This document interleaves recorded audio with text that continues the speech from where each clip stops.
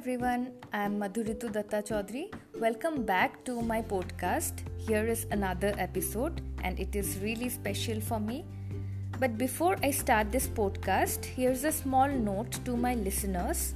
So, this is for the first time. I am about to tell the 3 magical words to the person who is waiting for this moment very impatiently since quite some time now. Although it got slipped from my mouth a couple times, and I decided to pretend as if nothing happened. But deep inside, I was overflowing with emotions, to which he became more curious to know for which occasion was I actually saving it. And that made him wonder for a longer period of time. But yeah, hey there, wishing you a very happy birthday. I know that once you hear this, you will know exactly who you are. I think that it in itself is something to cherish, the idea that you know how much I love you. In this podcast, I wanted to tell you about why I love you so much and to thank you for all of it. There are a lot of great people in the world. There are people who will always make me laugh, make me challenge myself, and make me feel empowered. When you come into the mix, you make me feel all 3 effortlessly. And that is extremely difficult to do.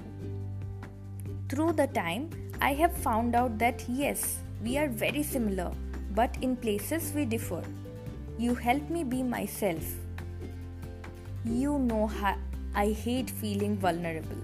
I hate feeling like someone can see when I am not at my strongest, and that I have the opportunity to break. Now I wanted to say thank you for making me feel completely comfortable when I find myself in such a fragile state. I wanted to acknowledge my favorite parts of you and why it's so wonderful that you have these traits. You are one of a kind in many ways. To counter all of that, you have let me into your world where this type of behavior is vacant. I have had the opportunity to see you with a fresh perspective and loads of positive vibes.